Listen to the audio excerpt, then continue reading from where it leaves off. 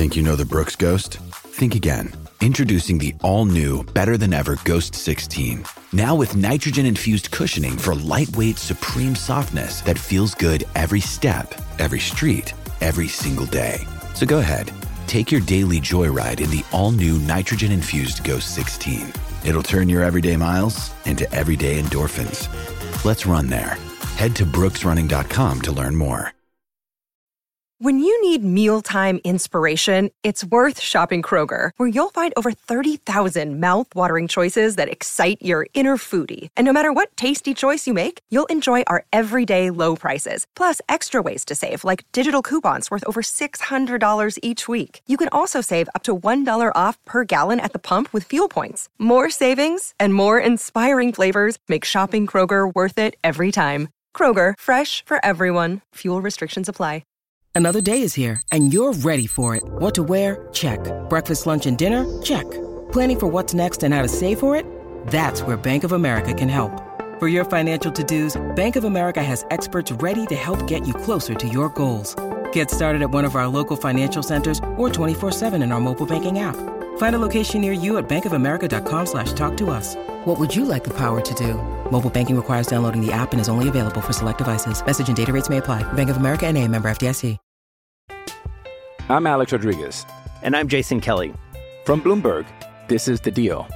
Each week, you'll hear us in conversation with business icons. This show will explore deal-making across sports, media, and entertainment.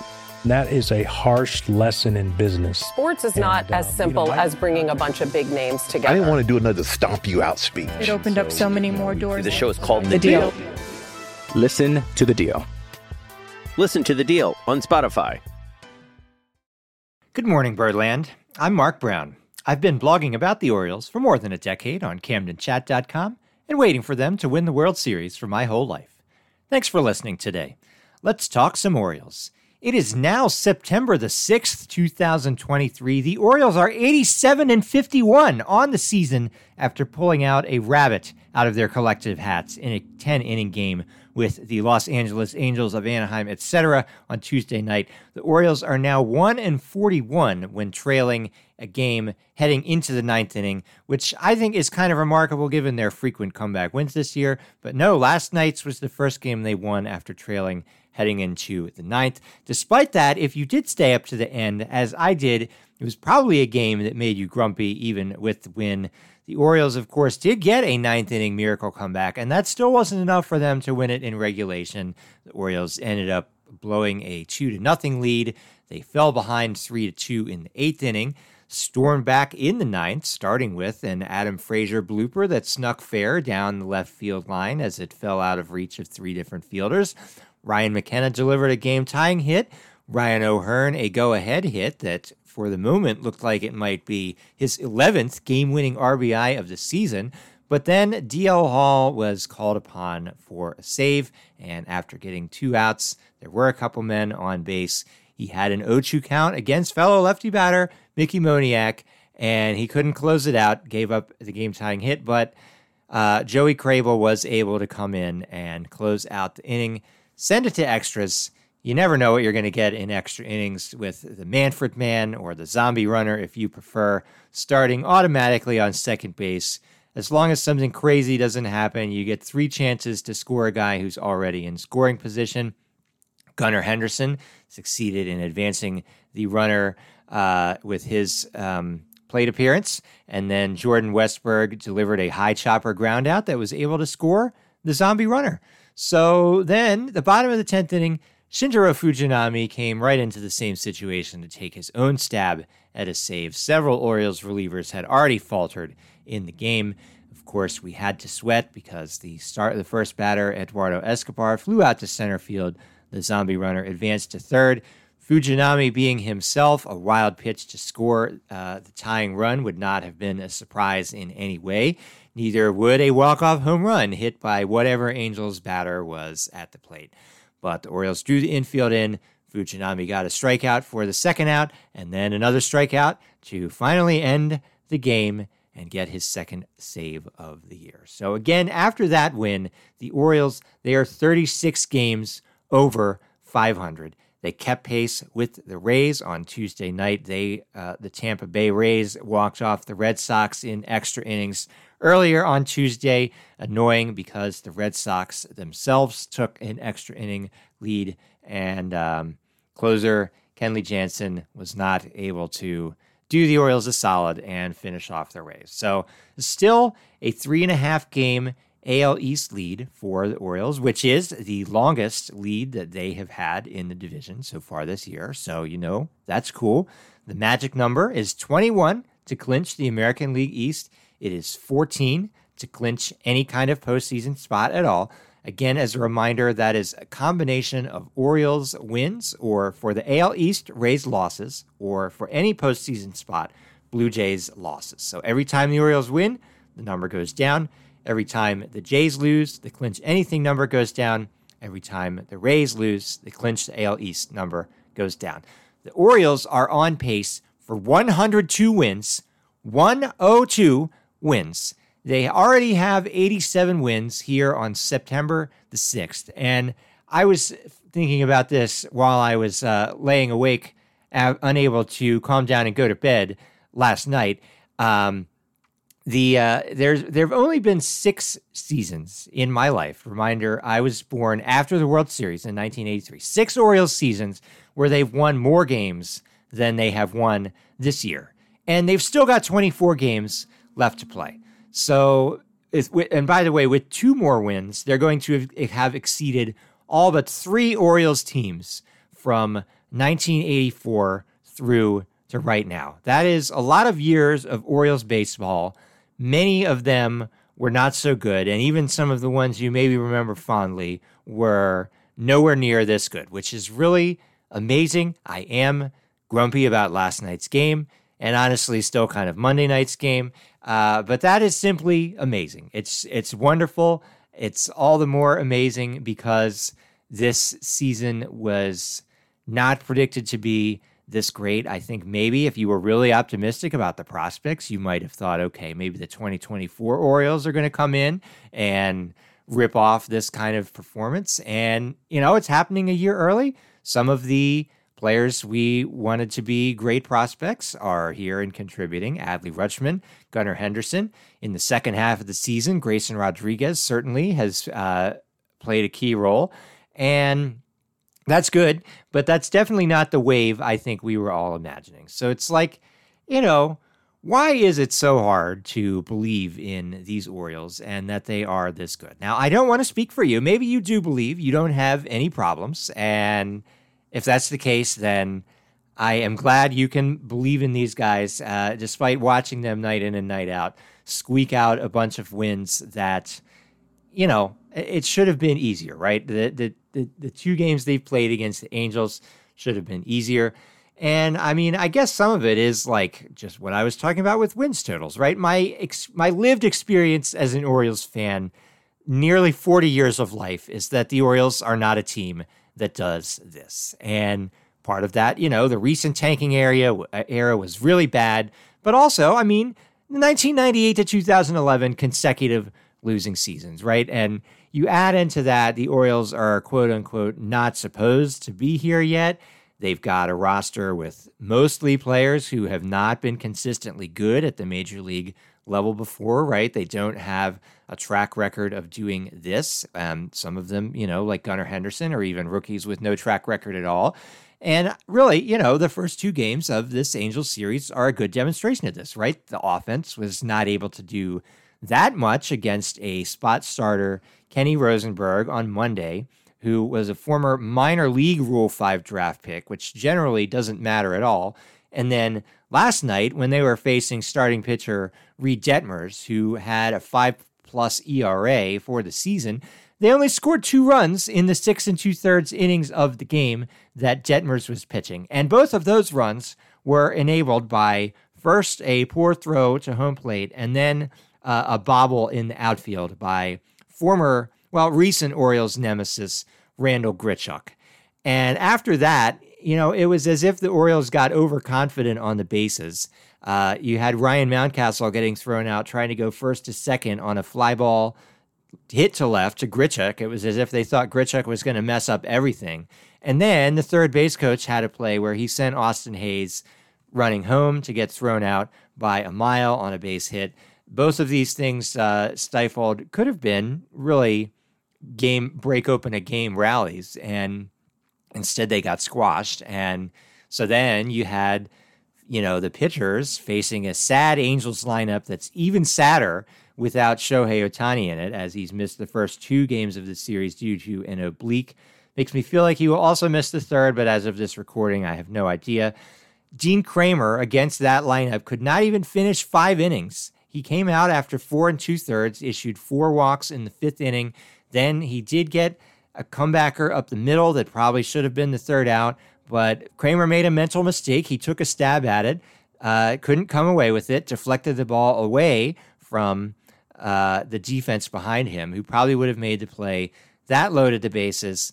Cionel Perez did fortunately come in to face lefty Mike Moustakas, who probably, I don't want to speak for you again, but he still haunts me, as every member of the 2014 Royals will forever. Perez closed the door in that inning. I think the short Kramer start burned the Orioles in like every late inning of the game. Jorge Lopez had to pitch in the 7th. He stumbled. He was probably only in the game in the 7th because all relievers were getting shuffled since Yenier Cano was unavailable after pitching the 2 previous nights. Lopez was not able to deliver, although he allowed 2 runs, although one of them was actually inherited by Danny Colomé, who did get burned in the left-left matchup by Moustakas with what was a game-tying hit. So that was annoying. 8th inning, Orioles had a chance to take the lead back themselves. Anthony Santander got a leadoff double in that inning. Then you had Hayes and Henderson both struck out, couldn't even get him to third base. Jordan Westburg grounded out to end it, and that was all against an Angels reliever, Aaron Loup, with a 5.74 ERA. So tie game heading to the bottom of the 8th. Jacob Webb, trying to get some revenge against his former team, he gave up a triple to Eduardo Escobar. Maybe it should have been a double because Aaron Hicks was really slow getting to the ball all the way in the corner, fetching the ball and throwing the ball in. I think that having Aaron Hicks in an outfield corner is possibly going to be not so good for the Orioles for that exact reason. He doesn't have the speed he used to, and maybe he's not even at 100% after his injured list stints. I don't know. Webb then got burned by Trey Cabbage. And by the way, the OPS of these players, Escobar, a 626 OPS going into the game. Trey Cabbage, 553 OPS. Should have been able to put those guys away. He didn't. And so the Orioles ended up trailing heading into the 9th. They did pull off the miracle comeback despite then giving up the tying run in the 9th. They were able to win in extra innings. And all of those things are good. And still, it was agonizing. It was agonizing to watch that all play out.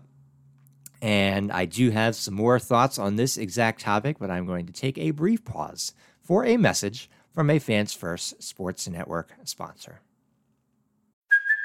Hey, it's Kaylee Cuoco for Priceline. Ready to go to your happy place for a happy price? Well, why didn't you say so? Just download the Priceline app right now and save up to 60% on hotels. So whether it's Cousin Kevin's Kazoo Concert in Kansas City, go Kevin, or Becky's Bachelorette Bash in Bermuda, you never have to miss a trip ever again. So download the Priceline app today. Your savings are waiting. Go to your happy place for a happy price. Go to your happy price, Priceline. I'm Alex Rodriguez. And I'm Jason Kelly. From Bloomberg, this is The Deal. Each week, you'll hear us in conversation with business icons. This show will explore deal-making across sports, media, and entertainment. That is a harsh lesson in business. Sports is not as simple as bringing a bunch of big names together. I didn't want to do another stomp you out speech. It opened up so many more doors. The show is called The Deal. Listen to The Deal. Listen to The Deal on Spotify. This episode is brought to you by Shopify. Whether you're selling a little or a lot, Shopify helps you do your thing, however you cha-ching. From the launch your online shop stage, all the way to the we just hit 1 million orders stage. No matter what stage you're in, Shopify's there to help you grow. Sign up for a $1 per month trial period at shopify.com/special offer, all lowercase. That's shopify.com/special offer. Mother's Day is around the corner. Find the perfect gift for the mom in your life with a stunning piece of jewelry from Blue Nile. From timeless pearls to dazzling gemstones, Blue Nile has something she'll adore. Need it fast? Most items can ship overnight. Plus, enjoy guaranteed free shipping and returns. Don't miss our special Mother's Day deals. Save big on the season's most beautiful trends. For a limited time, get up to 50% off by going to BlueNile.com. That's BlueNile.com. All right, so let's get back to it. And really, so like, I guess the thing is, as I watch games like the Monday and Tuesday games against the Angels series, like, it almost becomes a little unpleasant to think about what the Orioles are almost certain to be facing in the postseason, right? They're going to be probably facing stacked rotations, or at least much better rotations. And we know from the 2014 American League Division Series, it doesn't matter if you line up 3 Cy Young winners in a 5-game series, you might still lose. Of course, you can't count on facing a bullpen as bad as the 2014 Detroit Tigers bullpen was this postseason either. You maybe can't count on facing weak lineups either. And so, what are the Orioles going to do against these better teams, right? If they win the AL East, they're probably going to face the winner of the Rays and AL West second place wild card. That's what it looks like it's going to be if the Orioles win the division. If the Orioles lose the division, they themselves are likely to face the second place team in the AL West, then in a best of 3 that will at least be hosted at Oriole Park at Camden Yards. At this exact moment, that would be the Seattle Mariners, against whom the Orioles went 4-2 this year, so that's good. But, they also lost a couple games, and they did not score very many in the games that they did win. So those could have very easily flipped another way, right? I mean, really, we've seen the Orioles win plenty of games against good teams this year, not just the Mariners. They've got the season series against a number of quality opponents. They only need to win one more game in the coming crucial 4-game set against the Rays to seal the season series against that team. And that's great, right? But at the same time, there is no hiding that their results in pretty much every category you can measure, except for the win column, are more pedestrian. They've got a team OPS of 747. That is only 8th among all American League competition. The team ERA of 4.03 is also 8th among American League competition. So you look at that, and you've got a team that collectively is a middle-of-the-pack offense, collectively a middle-of-the-pack pitching staff or defense for run prevention, and still they are 87-51. So again, on this show, I've talked about the Pythagorean expected win-loss record of what you get based on your runs scored versus your runs allowed. The Orioles' record there is 79-59, which we would all be mighty happy with that if that was just what the Orioles were based on the recent past of the Orioles, right? Nobody would think, okay, that's a disappointment, because that would still be blowing past last year's pace where they won 83 games. And so that wouldn't feel so bad, right? But since they're here at 87 wins, then now you look at that and it's like, well, they're quote unquote lucky by 8 wins. That is a lot. It's a lot to hold that over a full season. And I think about that and it's like, well, when is that luck going to run out? Is it going to run out here in September, have them fall short of the division? Or, is it going to be, it runs out in the postseason? I don't know. Maybe it won't. You might look at that luck and say your answer is Orioles magic. That's how they can do it. I will just note that the 1979 Orioles team that is credited with birthing Orioles magic, they won 102 games, and their Pythagorean, they were supposed to win 98. So they were lucky by 4 wins, a mere 4 wins.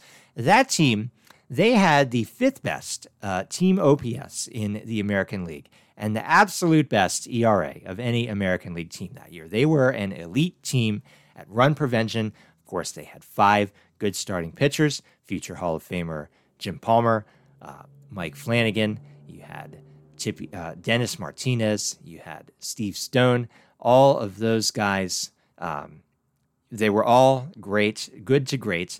You had 5 relievers who mostly got the job done, and that included the infamous Don Fullpack Stanhouse, who, by the way, issued 55 walks in 72 2/3 innings.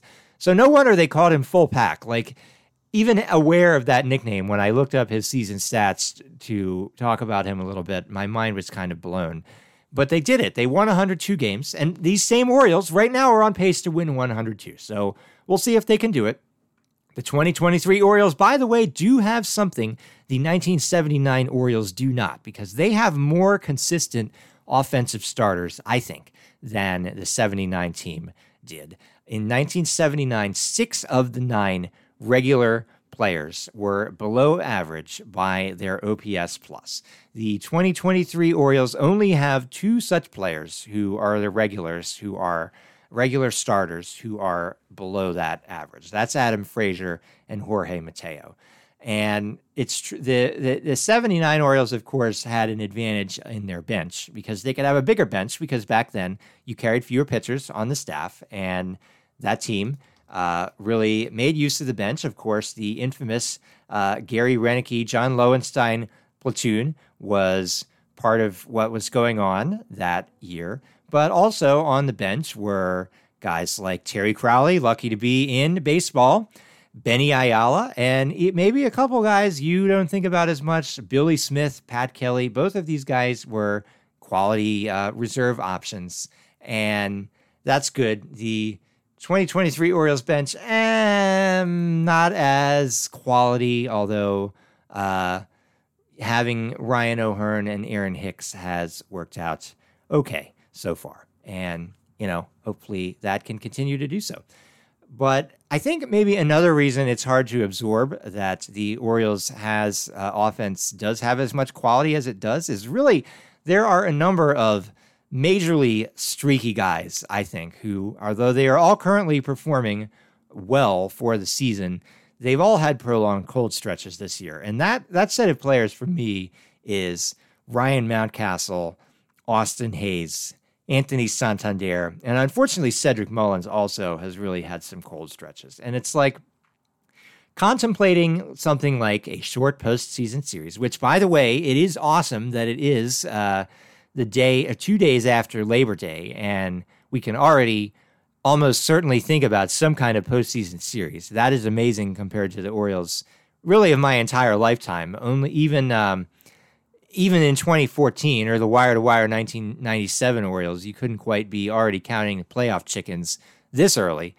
And so you think about a series where they're playing, best of 5, best of 7, or even if they're less fortunate with the division, best of 3.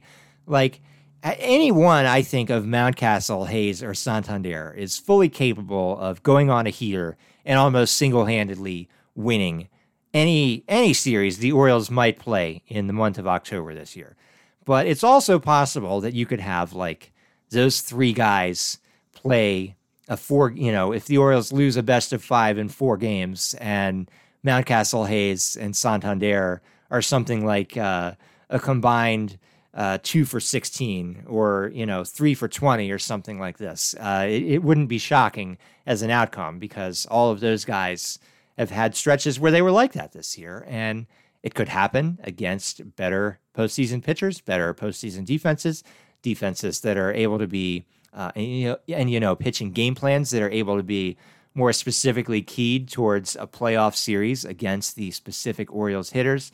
So, I mean, what's going to happen? I don't know. It's a problem for a month from now. It's a magic number of 14 with 24 games to play to clinch anything is pretty comfortable. The Orioles, it should only be a matter of time. And, hopefully they can start continue to peel numbers off that magic number starting later tonight. Before I close, I'm going to try and make myself, and maybe you in turn, feel at least a little bit better about the pitching staff, because the fact is some of the Orioles' ERA for the season is inflated by pitchers who are not on the roster anymore and almost certainly will not be part of any October or even rest of September plans for the Orioles. For instance, Austin Voth just got designated for assignment. He has a 5.19 ERA across 34 2/3 innings this year. Keegan Aiken on the 60-day injured list, a 6.85 ERA across 23 and 2/3. To a lesser extent, somebody like Logan Gillespie, a 6 ERA in 9 innings, or all of Michael Givens, Reed Garrett, and Eduard Bazardo, ERAs in the double digits for ranging between 2 and 6 outings. So the Orioles pitchers who are going to be fighting for the division and pitching in October are not these guys. Now, of course, the Orioles are not going to have Felix Bautista either. Still no formal word about what's going on with him. They're waiting for the inflammation to go down. But, I mean, I don't expect good news, so don't count on him. So we're going to have to count on, really, as we did in Tuesday night's game, some or all of Shintaro Fujinami, Jacob Webb, DL Hall, and Jorge Lopez. And we're going to have to hope that some of these guys can find something down the stretch. 3 of the 4 of those guys came up short on Tuesday night. The 4th did get the save, even with a man already starting on second base. So thank you, Fujinami.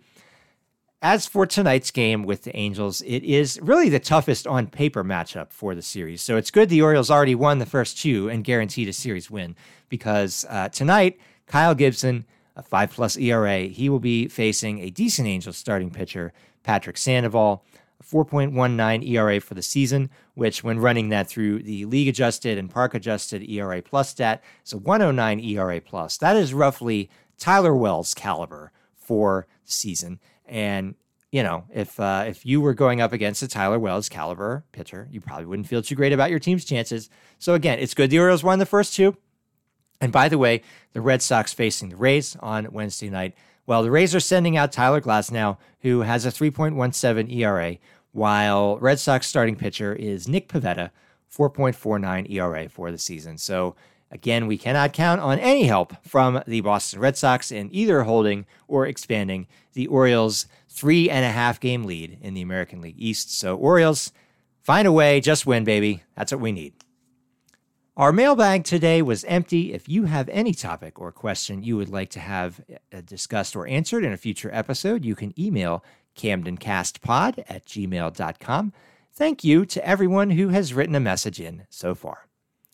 That's all that I've got for today. If you are enjoying this podcast, please subscribe on your favorite platform and leave a rating or review, and tell an Orioles fan in your life about the show.